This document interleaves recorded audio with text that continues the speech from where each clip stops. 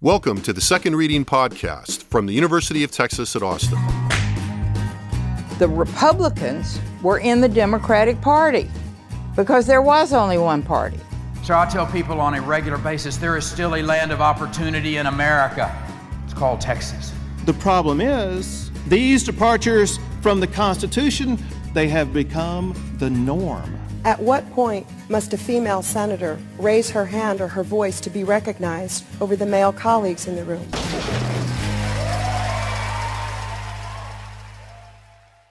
And welcome back to the Second Reading Podcast. I'm Jim Henson, director of the Texas Politics Project at the University of Texas at Austin. It's the only University of Texas in Austin, but still. I don't know if the style guide still has "the" in it. Well, you don't want to be confused with like the University of Austin or any. Well, I have no, complaints about that per se. This started with Ohio State, and so I have a negative sort of vibe about it. But the Ohio State? The Ohio State, yeah. Yeah, well, anyway. I am happy to be joined by the UT Texas Politics Project polling team. My esteemed colleague, Daron Shaw, professor of government at the University of Texas at Austin. Thanks for making it in, Daron. Hello. Well, I'm not going to ask that question, but okay. And Joshua Blank, research director for the Texas Politics Project. Thank you, Josh. How are you this morning? Doing good, thanks. You're psyched because you get to go to a show tonight, right? It's true. I do get to. I'm going down Josh to San Antonio. I rock tonight. Yeah, I would say so. That's good. My wife saw you two at the Sphere in Las Vegas last week. So, top that one, This is different. This is going to be a different vibe. Yeah. That's a little bit different vibe. Josh, a Pearl Jam guy, for those of you who don't know out there. I saw both Pearl Jam shows in Austin, actually. A two-shower. Yeah, that's right. I go into both. We have Professor Shaw with us today because we this morning published results of the latest University of Texas Politics Project poll. I mean, in addition to just the fact that he's stellar company. But we publish results at the Texas Politics Project website. If you haven't seen those yet, that's at texaspolitics.utexas.edu. Navigate. There's a link in the marquee box. Navigate through the polling section. It's going to be pretty hard to miss, though it takes a little clicking. A big part of this poll is, one of the thematics here, the hook, if you will, was, about a year out from the 2024 general election, what does the electoral landscape look like in Texas? So, we had lots of questions about the presidential election, in particular the presidential primary, but lots of probing of what seemed to be, at this point, without, prejudging the outcome, the two major candidates, Donald Trump and Joe Biden. So let's just dive into that. Let's dive in and let's start with the GOP presidential primary, where, we found not too many surprising results on the surface of it, right, Josh? But I think when we drilled down, there were some interesting nuggets there that we'll unpack. Yeah, I mean, I think just to run through the top lines real quick, not surprisingly, Donald Trump really trounced his competition. I don't know if this counts as a trouncing. He's at 62% of basically registered voters who said they intended to vote in the Republican primary coming up. So this is not a likely voter sample. I see these are potential Republican primary voters. We're still a long ways out from there. But even among that group, he almost got to 2/3 of Republican voters. He was followed in a distant second by Ron DeSantis at 13%, Nikki Haley at 7%, and then the remaining candidates were at 3% or less. I mean, one interesting thing is, at this point in time, everybody had an opinion. It wasn't as though there was a lot of people still kind of reserving judgment. Yeah, that was interesting. And we didn't, obviously at this early point, we didn't push or anything. So people did weigh in. No, and the thing is, look, when we talk about the Democratic Senate primary, you'll see people had no problem telling us they had no idea, right? I mean, not surprisingly, but these are, Trump's obviously universally known. DeSantis is very well known. I mean, we know from our prior polling that Haley, Pence, Tim Scott, a couple of these guys are also incredibly well known within the Republican electorate. And so that was sort of the top line piece of this. When we think about Republican primaries, we can see Trump's support get stronger as we go from sort of potential Republican primary voters to people who say they're conservative to people who say they're extremely conservative, which, again, bodes even better for him once we start to get into that kind of likely voter pool. We also we can go on into the other results around this. We asked about second choices. We also asked about candidates we wouldn't support.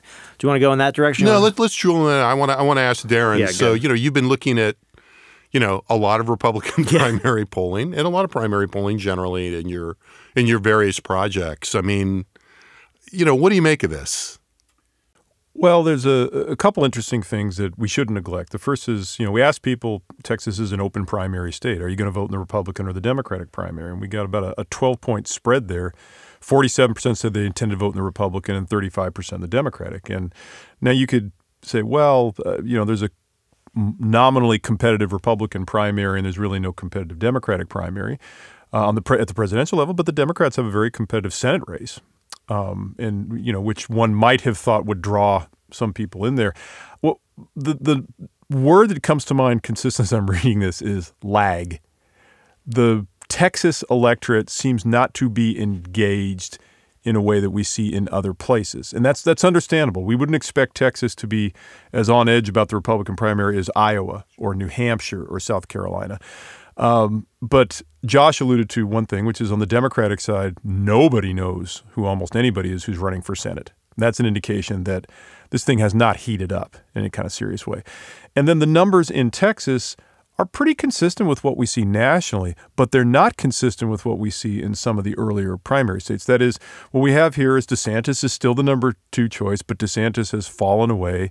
Nikki Haley has sort of emerged as a 2A or 2B, with DeSantis being the other kind of second place finisher. But she's not double digits here the way she is in a lot of the other early primary states. So that's an indication to me that, even though Texas Republicans say, yeah, I'm going to vote in the Republican primary, it doesn't seem to me they're really paying attention at a level that you see in some of the other Republican primary states, which makes sense. Texas is a Super Tuesday state. There have been just a handful of visits to Texas, largely to raise money, as opposed to Iowa and New Hampshire. So there's not a lot of retail going on here at this point. Right. But I guess for the listeners, though, the question is, okay, well, what do I make of that? Does that mean that this is just going to kind of bubble along and Trump is going to win with, as Josh said, 2/3 of the vote? Or, will Texas follow if you see more appreciable movement in some of these other early primary states? Which is a contingent statement, right? I mean, at first it's got to happen, and then Texas has to follow. Well, I don't know. In response to that, I think one of the other items actually speaks to that in an interesting way, which is I think one of the interesting things about this is we also ask, again, these potential Republican primary voters, are there any of these candidates that you just wouldn't support? Yeah. Right? And we give them the option of, you can select all of them, all but one of them, whatever, and basically all but the one that you didn't select or what have you, right? And what's interesting about this, and this survey, it doesn't have to work this way, but 62% of these potential Republican primary voters said they were going to vote for Trump. 38%, which is 100 minus 62, just for those of you who, a little bit of math, said they would not be supporting Trump. Right. And that's interesting. Again, it doesn't work that way. It's not like all these add up where you say like, okay, for Ron DeSantis, 13% say they say they'd support him. 22% said they couldn't support Ron DeSantis. And so what's interesting is, on the one hand, at least in the Republican primary, it indicates something of a ceiling potentially for Trump in Texas. But to your point, to the extent that if Trump starts to, in the myriad number of things that could happen between now and Election Day that could impact, the trajectory of Trump's candidacy with respect to his legal problems, other things, you could say there is a base of support for somebody else. Right. But absent, again, Trump cratering somewhere, it seems unlikely that that's really going to manifest in any serious way. Would you agree with that? Yeah, it looks like a 2-1. 2 out of every 3 Republicans in Texas are fine with Donald Trump. But 1 out of 3 aren't fine with Trump. And they're sort of scattered amongst all these other different contenders right now. It's unclear whether the 2 of the 3 are just wholly committed to Trump no matter what happens.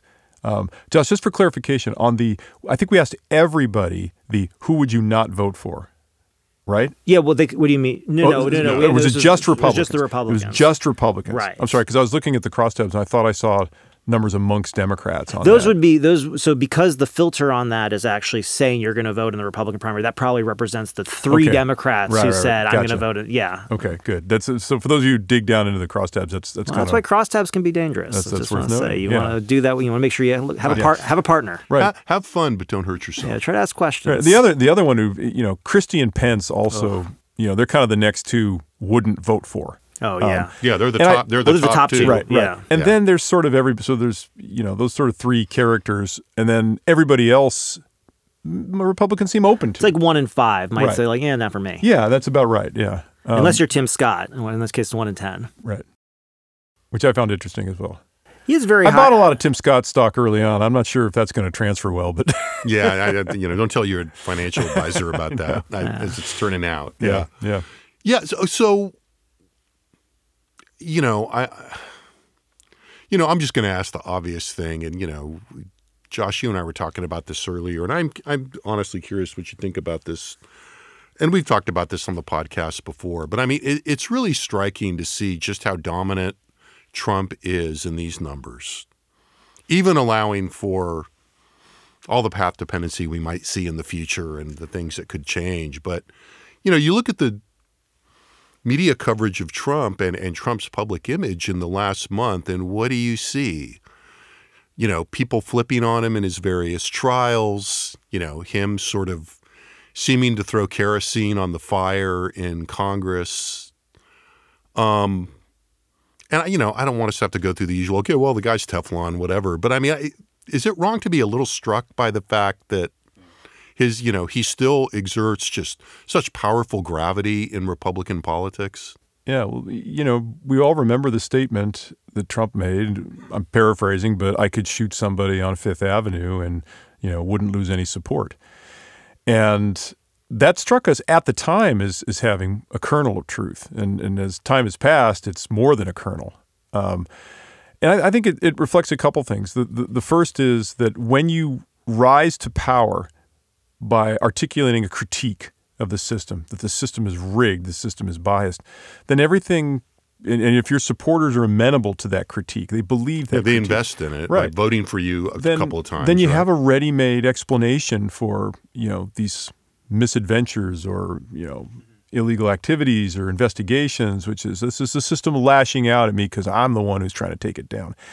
And I do think that's a big part of it. The system is seen as corrupt, and not just Republicans, obviously, but Democrats. And Trump has primed people for that. And everything, I think, is seen through that lens. And then the second point, which is really related to the first, is that both the Democratic backed investigations and the media's kind of portrayal of Trump have fed that narrative. And if we've talked amongst ourselves early about the four major kind of investigations, right? The sort of in order, the Manhattan District Attorney investigation into campaign finance, right? Then the files, White House files that were taken when Trump left, then the January 6th investigations, and then the Georgia cases. And I've always kind of thought that those are important in reverse order in some ways, right? Yeah. Not January 6th and the Georgia investigation are, related, obviously, but they led with the Manhattan investigation, which I think to a lot of people seemed like, what is going on? It makes here? the reaction to the others being like, oh, and another one. Here's another one. Yeah. Right, and that's not to blame the messenger, but it is to say that if you think of this thing as a piece, that first one, which sets the tone for the kinds of investigations that are going to occur. And of course, this comes on the heels of an impeachment after he had left office. Right. Republicans, I don't know if you say could be forgiven, but it's not as surprising, the reaction you get. It's not to excuse it. It's not to say that, we don't have a problem. It's not to say that in the data we don't see, lots of people, including independents, who do take these things seriously. Yeah. And I think ultimately provide a cap on how well Trump could possibly do in Texas, right?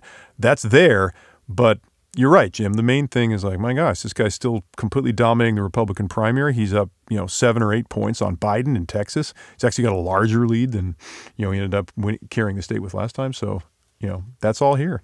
And he, to move to a next little chunk of the data, as you say, not surprising in the head-to-head to Biden what those numbers look like. Very much. Yeah, no, it was pretty comparable to where we polled Trump and Biden in October of 2019, right? So if we go back to the last election, that's about the spread. I would also say, in terms of the gap to where it ends up, we expect polling. In some ways, this is a return to kind of the historical norm in some ways, where we expect the Republican candidate to have somewhere in the neighborhood of, it used to be a bigger lead, right? It used to be like 14, 15 points. And then as the election day would come, maybe it would be 10 or 12. Now it was, sort of like it used to be 10 or 12. Now it's like, maybe maybe 9-11, and then we think that might shrink, as we get towards election day, potentially, obviously dependent on everything else. But in some ways, it's a return to normality in some sense to see this kind of a gap in Texas, right? I mean, which to your point, Jim, is actually kind of interesting. Which so this is normal, right? Yeah, and and again, I don't want to seem all like my hair on fire about it, but I mean, it's worth pausing, I think, and kind of going, this is a little strange. I mean, it's a little it's a lot unprecedented. Yeah, right? And that's and again, I sort of agree with all of your explanation for it, and I think it's not like there's not a precedent for it in the polling we've done before. Well, and if you think about, another topic we talk about a lot in here, we talk about negative partisanship, a lot here. And I mean, you can't ignore the fact that, you're talking about him running against an incredibly unpopular president, especially with Republicans, but also just kind of overall in Texas. And so, I mean, one of the things I think it's sort of interesting in this set of results when you kind of put it together. And can I move to the trial ballots a little bit? Yeah. That's where I wanted to go. Great. Which is, so on the one hand, we're saying, okay, so if you look in the Republican primary electorate, about 2/3 say that they'd be supporting Trump. About 1/3 say that they would not support Trump. Now, however, when you get to the general election matchup and you say, well, what if he were running against Joe Biden? Over 80% of Republicans say they would support Trump. And just to be clear, 3% say they would support Biden, which is basically zero. And the remainder are kind of holding out. Now, look, are those people going to go and start supporting Biden? No, but what's interesting about what's in these results also is that Trump performed significantly better against Biden than the other Republican candidates we tested. And that's not because all of a sudden, Democrats support waivers. It's because Republicans support waivers for all the other candidates. So even though there's this sort of large share of Republicans who say, I don't think I could support Trump in the primary. In the general election, it's a very small share. And in fact, they're reserving a lot more judgment for the other Republican candidates. And so what we see is basically Biden running even against DeSantis, against Ramaswamy, against Haley, against Scott, against Pence, running a little bit ahead of Pence because Republicans have such negative views of Pence, not because of any difference in support among Democrats for Biden. So, I mean, this is one of the things we talk about a lot, which is, what do campaigns do? They're going to galvanize the party. They're going to remind people why they're going to Republicans. And also, just because, some Republicans might have reservations about Trump does not mean they're about to turn around and vote for Joe Biden. And I think that's clear in these results. Yeah, I think, look, in the marquee head-to-head matchup, it's Trump 45, Biden 37, an 8-point spread. And if I were, on the Democratic side, I'd say 45%. I mean, that is significantly underachieving, for a Republican candidate in Texas. And we have talked previously about Trump running about 5 points. Would you guys agree? About 5 points lower than top line kind of popular Republicans in the state of Texas. Yeah, give or take a point or two. Right, yeah, sure. Yeah, so,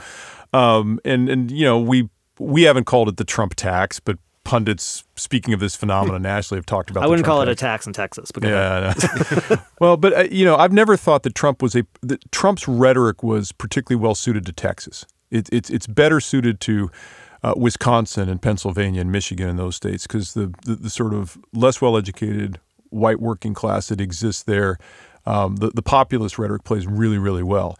Here in Texas, there's that element of the party, but that element of the party is also kind of bound up with social issues in a way that makes them a little less kind of enthused about Trump. But two things I would observe about that, having made that argument or made that statement about sort of where Trump is compared to the others, all the Republicans, as Josh mentioned, are running, in the mid to high 30s. Biden's basically at 35, 36% against everybody. And the Republicans of the Haleys, the Ramaswamis, the DeSantises, et cetera,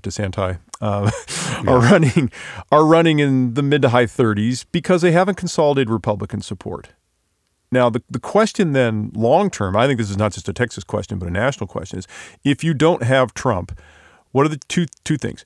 Do Republicans rally around the Republican nominee? My answer to that is absolutely yes. There's almost no question they would rally around a Tim Scott or a Nikki Haley, right? If you're talking about a Pence or Christie, then, but since we don't think that's going to happen, you have to worry about that. So I think the consolidation of the Republican vote, but underlining them, the fact that we're not worrying about that is actually telling. Yes, right. Yeah, exactly. Then there's a secondary question, and that is, okay, so the defection isn't an issue, but are they mobilizable? Are they going to turn out like they would if Trump were the nominee? And what we see in the national polls is there's about a 20-point gap in terms of enthusiasm. We asked in the Fox poll, how important is it for you to go cast your ballot if the election is between, and one was Trump and Biden, and the Republican numbers in that context were in the high 80s. And then we asked if it was Biden versus Haley, and the Republican numbers were in the high 60s. But are the Democrat numbers stable? The Democratic numbers are a little higher with Trump. They're in the mid-80s, and they come down into the mid-70s for the other Republicans. So this is something we've talked about a little bit in Texas. The turnout variance here, strangely, I think, for people who think of this stuff kind of historically, the turnout variance is really on the right now. I'm kind of the opinion, it's not that there's no variance on the left, that a better candidate or worse candidate wouldn't affect Democratic turnout, but I think a lot of it is baked in and a lot of it is negative, which is if Trump's on the ticket, you're going to see record turnout. If not, you'll see pretty good turnout. I think the variance on the Republican side is really to be determined. Well, see, I don't want to discount the variance on the Democratic side, because when you were talking about Trump maybe in the level of his alignment with Texas relative to some other places, I was thinking, part of the issue with Trump in Texas also might be to the extent that, his rhetoric strikes particularly, for counter-mobilizing the groups that Democrats, just have a hard time mobilizing in Texas. Point. Yeah, it's a good point. It just provides ready-made, messaging and ads and all that kind of stuff. Again, with the groups that really Democrats have had a hard time mobilizing, young people of color especially, and we did see again record turnout, which was marked by record Democratic turnout last time, but also matching record Republican turnout. Right. I mean, that's been one of the tales here, right? Is that when Democrats have shown some signs of being able to inch towards and actually delivering on, the mythic mobilization of Democratic non-voters, we've seen Republicans, make efforts, sometimes as in 2018, kind of at the last minute and have something of a panic mode, being able to go and say, hey, there are, Republican non-voters too, but we got to go get them. Yeah, and if you talk to Republican operatives and you talk to them regionally about West Texas and the Panhandle, those are places take a drive out there and look at all the Trump signs on the ranch houses and stuff. It is really remote. It is not Houston. It is not Dallas. And, you wonder if a Nikki Haley or, even a DeSantis has that kind of mobilizing potential. But I guess the point I'd make, this is a really interesting question. If you're not Trump and you're another Republican and you're getting whacked in these polls and you want to make an electability argument, like, hey, Trump, look at all these problems. He is not. He lost in 2020. He fed the party. He's fallen. Okay, but he's beating you all on the trial ballots. Yeah. He's running stronger. Now, I actually think if you look under the hood a little bit and you see the numbers with independents and you see the opposition to Trump, but that's a complex professorial argument to make. Right. And what you'd want if you're Haley or DeSantis is, hey, I'm beating Biden 50-42 and Trump is tied. And we don't have those numbers. It's one thing to make that argument in Iowa or New Hampshire. It's another thing to make it in Texas. Yeah. Well, especially in a moment when you're looking at the nature of Republican politics is not to look at and say, well, what would the general electorate think about this? Right? I mean, that's not what's going on right now, and that's not what's driving Republican politics at the national level or really at the presidential or at the state level. Yeah, I could be wrong, Josh, but one of the things that strikes me as being very different from the Democratic campaign in 2020 to retake the White House was this craving for electability. I don't care who you give me as long as they can beat Trump. Right. Yeah. And I don't get that sense on the right. I don't get the sense the right is as hungry to get Biden out as the left was to get Trump out in 2020. They would like to beat Joe Biden, but would they sacrifice their sincere preference to achieve that? I'm not so sure. Yeah, or do a significant share. I mean, look, I was watching something with Trump this morning, basically, saying at an event, to Republican voters, you don't even vote. It doesn't matter. Just watch what's going on, and sort of people speculating why anyone would say that, Yeah. And the most cynical version is say, well, if you're not going to believe the outcome, the results of the outcome anyway, then, what difference does it make? You can kind of build this in, and that's the sort of thing here. I mean, the overarching context of what you're describing is, severe distrust of the whole electoral system and the ability to actually aggregate votes reasonably, right? The other thing, Jim, before we move on, go ahead. And maybe you all like to take a whack at this, but people are going to go to the data are going to notice the very high number of others or else responses in the ballot questions. And part of that we should advise our listeners and readers that part of that is because when you take the polls we give it, that is an option. It's not Right. We don't say, hey, or somebody else. Yeah, we're not mentioning. Yeah, or there's somebody on there that was just too small. Right. But it is an option, and a lot of people check that box. And in particular, if you're looking for a reason why these non-Trump Republicans ran so mediocrely against Biden, it's the Republican numbers. Yeah.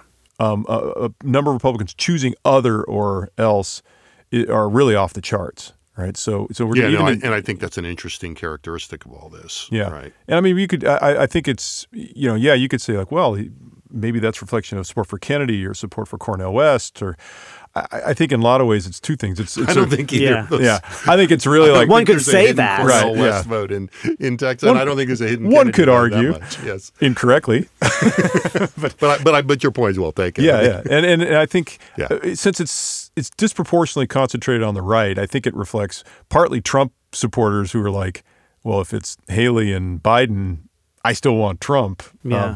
And then part of it is just dissatisfaction with, both candidates, both major, and a cheap way of registering your sense that the system is broken. Yeah. And at at some distance from the election. Right. To be fair. I think that's important because we keep saying early, everything is like, early soundings. Well, and I think it's important. I mean, we just have to acknowledge here. I mean, these are some. I mean, DeSantis in particular is very well known. Scott is pretty well known. I think the last time we checked in, I think he had name ID around 50%, which was pretty high for a senator from a very different state, right?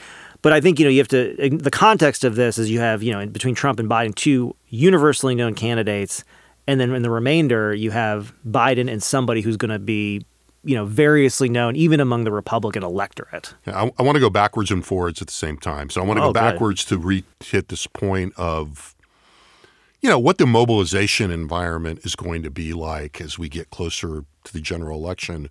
But I want to look at the Senate race through that lens. And so, do you see, and look, I mean, I think the answer to this is, as you already said, Daron, there's just not a lot of awareness of the Democratic primary race yet. But as you look forward and we consider Ted Cruz and we consider what seem to be the two front-running candidates here in Congressman Colin Allred and State Senator, at some extent behind Allred right now, State Senator Ron Gutierrez. I mean, is there, what are you seeing at this early stage, granted, in the ability of that Senate race to be material to the political landscape and to political efforts as we get closer to the general election? Yeah. I think, the number we cited earlier is consequential, which is the percentage of people saying they're going to vote in the Democratic versus the Republican primary. And maybe that number goes up as, perhaps the Trump lead persists and people don't see that as being a particularly entertaining contest, and, money gets spent on the Democratic side and that, race kind of catches up a little bit. But you're still talking about, I think, a top end, maybe 40% of, and in this case, registered voters who say they intend to vote in the Democratic primary. The enthusiasm numbers we registered in this cycle, I mentioned, when Trump's on the ballot, everybody's interested, everybody's motivated. But when we ask how enthusiastic you are about participating, the 2019 poll we ran, same time, 2019, 50% of voters said they were extremely enthusiastic. October 2023, 39%. Right, so that's obviously an 11% drop in enthusiasm. So I think that reflects just the general, God, can't we do better? And that drop was apparent amongst both Democrats and Republicans. It wasn't like it was one or the other. I mean, it was everybody. Right. So now, having said all that, I would love to be in Allred's position right now. We're clocking him at 40, little over 40%, 41% have heard of Allred. Josh, what's the number amongst Democrats? It's about that. I mean, this is among the people who said they'd vote in the Democratic primary. Okay. All right. And then, 59, 60% said they haven't heard of him, right? So 2 out of 3 have heard of him. That's significantly better. I think Gutierrez is at 70% haven't heard of. Everybody else on the Democratic side is upwards of 84% have not heard of. Mm-hmm. Yeah. That is an enormous, lack of awareness to overcome. As we say, the analogy is you're shouting in a crowded cafeteria. You're going to have a lot of presidential noise, and you're going to be trying to grab attention as a Texas, Democrat running in a Senate race that, I know it's been targeted, but I don't think it's considered one of the top 5 or 6 Senate races. It's sort of the well, best you know, Democratic. where I was looking at a list the other day. I was kind of canvassing some of the lists of these Senate race, just thinking about this. And what you usually see is Cruz like on the list, but what I would honestly say on the bubble. Yeah.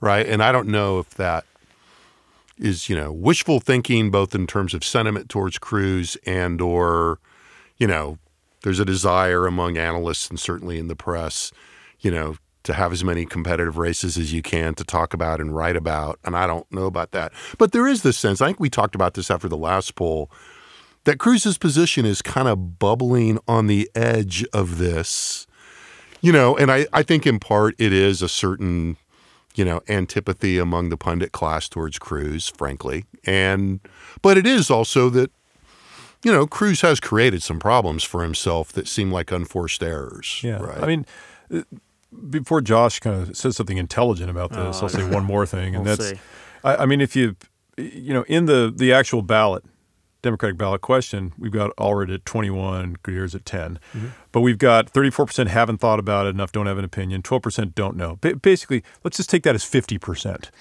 saying they're really not registering an opinion at all. So double Allred's numbers. Oh, nice. I love when you do this. Go to 42 or 43, right? Say, okay, let's assume that as people get informed, these candidates are going to grab their proportional share. All right, well, that puts Allred at 42, which is great. He makes the runoff, but he does not avoid the runoff. Right. And that's a complication, right? If you want to, as Jim says, if you want to set your sights on Cruz, well, I got to try to win outright on March 3rd. And then if not, the runoff is in May, I believe, right? It's not just 6 weeks later. It's significantly later than I think that's right. This cycle it typically is. Yeah. And so you got to, I'll use the term waste a lot of time. That's not quite fair, but you got to spend a lot of time. You got to spend a lot of time and a lot of money. And that's not something that O'Rourke had to do in 2018. The presidential is going to suck up a lot of the oxygen in the tent. So while I would like to be in Allred's position to win the nomination based on these numbers, it's tough. Jim, you're right. I mean, I've seen the same rankings. You always see Texas and Florida as the 2 seats that Democrats are going to target out of the top 10. Yeah. Right? Top 10 Senate seats.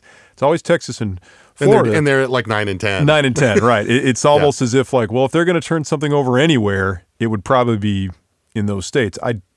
If you have antipathy towards Cruz and you look at those favorability numbers, numbers amongst independents, then he looks like a ripe target.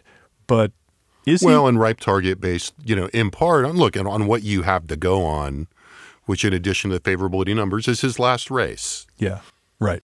Yeah. I mean, I guess I'll just make a couple scattered observations related to this conversation. I think to the Cruz point, you were asking about mobilization. And I think what you said is sort of how I view it. I'll just add one piece to that, which is, Cruz is, a counter-mobilization dream to some extent, right? I mean, I think, as we get into the winter and kind of see what happens with the grid and all that kind of stuff, I mean, he does have, a fair amount of history that I think is pretty easy to dredge up. And I think that's one of the things about Cruz in particular. He's spoken on every issue that's happened and is on record. I mean, unlike a lot of people who really avoid doing that kind of thing. And so I think that in of itself provides, mobilization. He's creating potential. a lot of work for interns and campaign workers. Someone's got to go listen to all those podcasts. All those podcasts, right? Transcribing. not to throw, people in glass houses. But you're right. But you're right. I mean, the notable thing about Cruz was, there's a turning point in Texas where independents kind of got, are usually negative towards everybody, but they were marginally Republican here and held, pretty marginally Republican attitudes on a lot of issues. And then you start to look at Cruz's numbers just tanked during the 2018 election with independents. And I think you say, what made that race closer? Well, high-quality Democratic candidate and independents with a really negative view of Cruz for the most part. Another piece of this I think that's important is Cruz's numbers among Republicans are stellar. Yeah. I mean, you cannot discount how strong Cruz runs among the state's majority party voters. He does, basically I would say it's Trump, Cruz, Abbott in that order, probably most consistently. I mean, maybe Cruz and Abbott sometimes trade spots. And Cruz move, they can trade. Close. They can trade spots, but they're pretty close. And so it's not as though he has weakness amongst, his own voters. So I think there's that kind of piece of this. I was looking back to think about the Democratic trial ballot, and when you look at Allred and we say he's at 21%, in the trial ballot, Democrats. But the thing is, you go back and look at prior polling and you look at where, MJ Hagar was, you look at where, someone like Mike Collier was, and all these people kind of at the same time in their cycles. And, on their trial ballots, they were sitting there at like 17%, 12%, right? And I would say this is pretty close to that. But the difference is that Allred's raising a ton more money, right? And I think for Allred, to just kind of sit there and just be quiet and sit back and have every news article that comes out every quarter, how much money you raised and how it compares to Cruz, is fine for him because ultimately Cruz isn't going to single him out. There's no point in doing that at this point. The more interesting thing, I think, looking at these numbers about the Democratic Senate primary is when you break it down by race. Now, again, these are going to be small samples, but Allred is leading among African-American voters who say they'll vote in the Democratic primary with 27% of the vote. Gutierrez is at 2. Among Hispanics, Gutierrez is at 18. Allred is at 12. When we look at name ID among African-Americans, Allred 45% of African-Americans, Gutierrez 24%. Among Hispanics, Gutierrez 39%. Allred 25%. And so if we think that there's some sort of, piece of identity that's playing into this in terms of the fact that maybe Allred might appeal more to black Democrats. He has a power base in Dallas, which is really what I think of as like sort of the black power base some ways in Democratic politics in Texas. You could say Houston. I don't know. One of them. One of them. South Dallas, yeah. Yeah.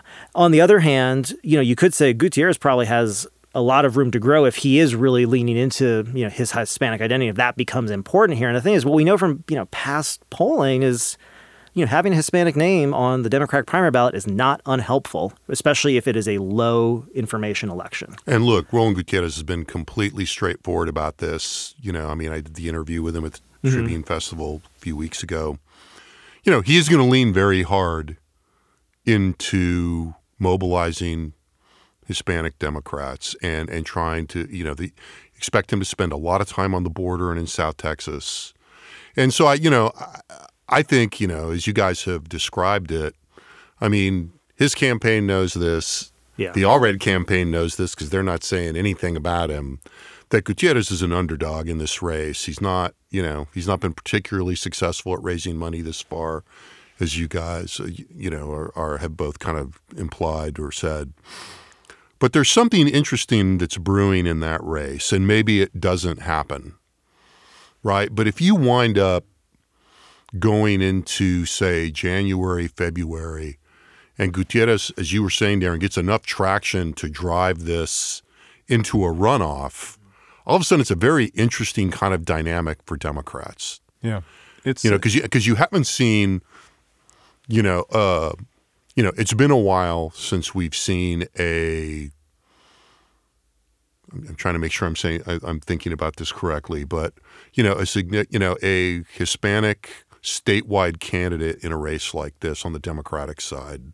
Yeah, I have a good friend, Karen Kaufman, who was at Maryland and did her PhD work at UCLA. I think she's back in the B school at UCLA right now. Wrote a nice piece, 10, 15 years ago called Cracks in the Rainbow.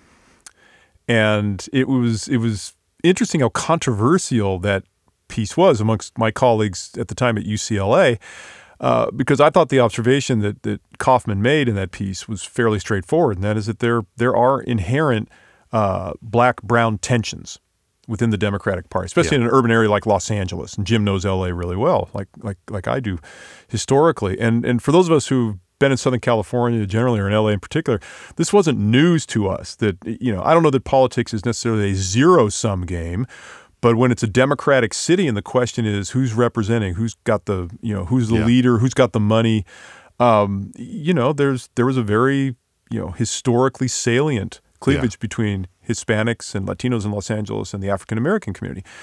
And so it's not like this is new, but we don't talk much about it. There's sort of a presumption in favor of kind of racial and ethnic solidarity because of shared historical grievances, which is entirely legitimate.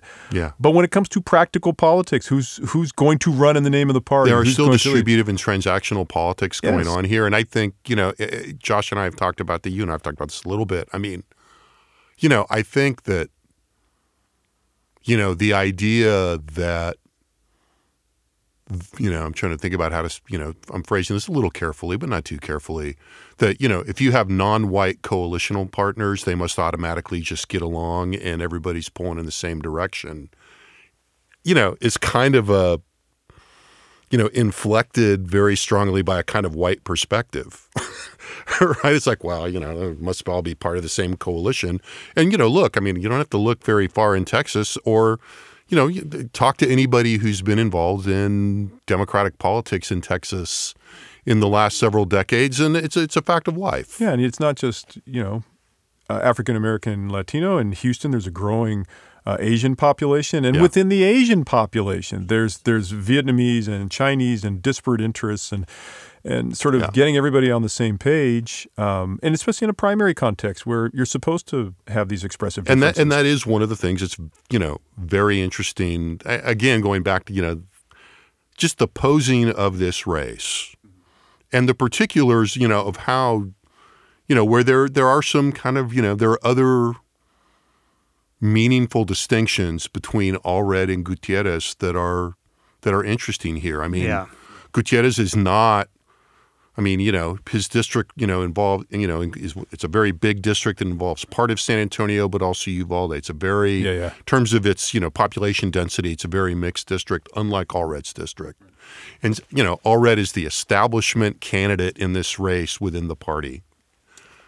And so I think, you can't, to me, again, I think you're right, Daron. It's a little bit. It's clearly an uncomfortable conversation in some ways, but that is very much going on.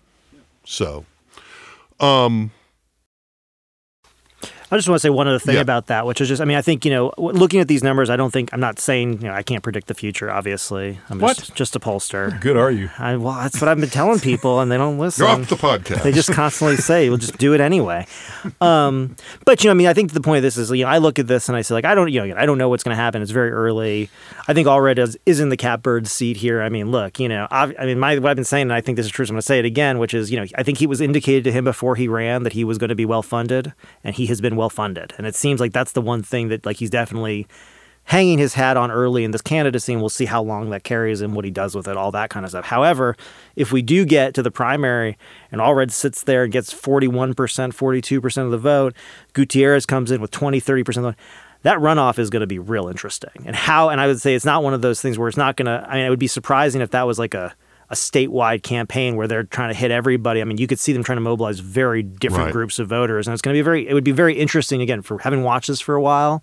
That's not a race I've seen recently that would look like that. A little sideshow on this, I just want to flag, and then we're going to run out of time because I know we've all got to be some places. It's going to be interesting to see how very recently party switched black mayor of the Dallas area plays into this. Yeah. Yep. Put a pin in that one. Another wrinkle. Put another wrinkle. Put a pin in that one. That's a good way to. All right. We'll do very quickly so we can get everybody to the stuff they have to go to.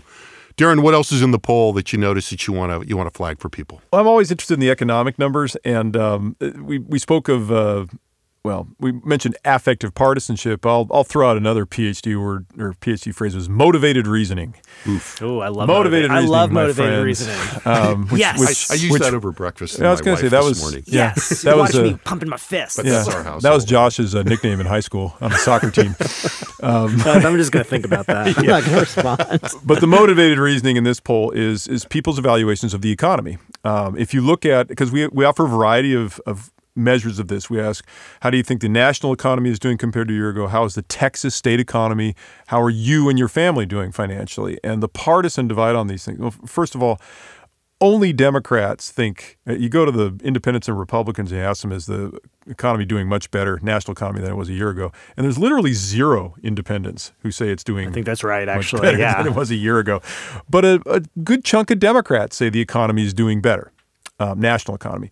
When you go to Texas, Democrats are much less enthusiastic about the Texas economy. And for obvious reasons, the Republicans are in charge of the Texas economy. And so the Texas economy apparently is lagging considerably. And I'm pointing out the Democrats, but the motivated reasoning is obvious on both sides. Because you can flip it in the views of Republicans. And Republicans think the Texas economy is doing okay compared to the national economy. Independents, by the way, across the board say, no, the economy is terrible. The Texas economy is bad. The national economy is bad. So, thank goodness for our independence in that regard. I guess so. And then, take a look at the financial numbers. How are you and your family doing? I would suggest it bodes poorly for the Bidenomics messaging. However much you talk about job growth, et cetera, those how are you and your family doing? That's not a macro assessment of Joe Biden and Bidenomics. That's how are you and your family. The numbers are not good here for a party seeking to win back the White House. Josh? I was going to do something about leadership in the Republican Party, and I really do suggest you go and look at the job approval numbers that we have both for state, basically state-level leaders, but also some of the national leaders. We tested job approval for all the leaders in Congress, including McCarthy, outgoing. Mitch McConnell numbers are very interesting. But I just want to point something out still about the 2024 stuff. We asked about a bunch of trait questions about Biden and Trump, whether they have the temperament to serve effectively, whether they're honest and trustworthy. And we added one to this, which is whether they'd be too old to serve in 2025. And first of all, Biden scores significantly worse than Trump on this. 69% of voters say that he's too old to serve in 2025 compared to 37% who say the same of Trump. A majority, 54%, disagree that Trump is too old to serve in 2025. But the real stinger on this is that the majority of Democratic voters said 52% that said that Biden was too old to serve in 2025. 58% say the same of Trump. Among Republicans, there's no problem like this. 52% disagree. 75% disagree that Trump is too old to serve in 2025. 81% think Biden's too old. So this is an asymmetrical argument. Even though they are both old. Trust me, I would say so. They're both very old. But when you look at sort of the way that voters are reacting to this, Democrats have really taken on this view that Biden is the one who's too old and don't necessarily feel as strongly about Trump, or at least Republicans don't feel that way. So that's sort of just sitting out there. Yeah, no, I think that's, I think, there's a big, the discussion of the age of both the candidates has kind of ebbed and flowed, almost from the day Biden was elected, really. Yeah. And I think there's a desire among Democrats to say, look, this is just a media construct. This is not real. And you know what? It's real. Yeah. I don't know if it's going to matter or not, because of some of the forces of negative partisanship and polar, blah, blah, blah, blah. But it's not made up. Well, it's like one of those things. If you were to say to me again, I said I wasn't going to predict anything. But if you asked me right now, what would have a bigger effect on the election? Trump getting another indictment or being, let's say, found criminally liable in one of these cases, or Biden falling down the stairs, I'd say Biden falling down the stairs. That's probably right. Yeah, I think that's fair. I had a few things. I'm going to just highlight something I highlight a lot, but I'm going to highlight it because it's got two different hooks for today as we close out, and that is, the continued preeminence of border security and immigration, and the most important problem, batteries, particularly among Republicans, but with some attention from Democrats as well. If you fold that into some of the other polling that we did recently in August and the results on spending on border security, the increased centrality of that, and the continuing prominence of that issue, but particularly among Republicans. As we're sitting here today, the Texas House of Representatives is looking at, I think, 3 bills on border security and immigration that are all clearly tailored to appeal primarily to Republican voters, but while they'll be fought by the Democrats on the floor, are not going to, probably alienate as many Democratic voters as one might think. And we've been talking about independence, immigration and border security, then the salience of the issue, still an area where these largely disaffected independents that right now kind of hate everybody and everything still look at immigration and border security and look more like Republicans. And as we talk about that electoral environment in that Senate race, whatever is going on in the presidential race, and there will be a lot of border security politics, whoever is running for president, that is going to be front and center in the Cruz campaign's campaign in Texas, whether the opponent is Allred or Gutierrez. Or someone else. Right? And so, the centrality of this, it's a little like the Trump Teflon thing. I think we're so familiar with it that we just kind of go, border security, immigration at the top of the MIP again. But it remains really central to, I think, trying to figure out what's going to happen in the next cycle. I'll say one thing about that. People might say, well, yeah, but look at all the look at all the apprehensions, all the crossing. But this number has been consistent regardless for the last, decade, basically. So it's not even in ebbs and flows in migration, seasonal changes over. This is not a reflection of necessarily even, I'm not saying it's not a reflection of the environment. It's still a reflection of the environment, but it's not being driven by the current environment because it's existed or by proximate long before events, that. right? Yeah. There's no proximate event drivers here. So with that, thanks to both of you guys for coming here. As always, I found it interesting and fun. I hope you out there did as well. Thanks again, as always, to our excellent production team in the Dev Studio in the College of Liberal Arts here at UT Austin. All of these results that we've talked about, and actually many more, we've focused primarily on 2024 in this conversation. Lots of results on the fallout from the Paxton impeachment, job approvals, tons of stuff on education and voucher/ESAs. We'll be unpacking more of those in the very near future on the blog and in this podcast. You'll find all of the data. You'll find more analysis and links to podcasts at texaspolitics.utexas.edu. So thank you for listening, and we'll be back again soon with another Second Reading podcast.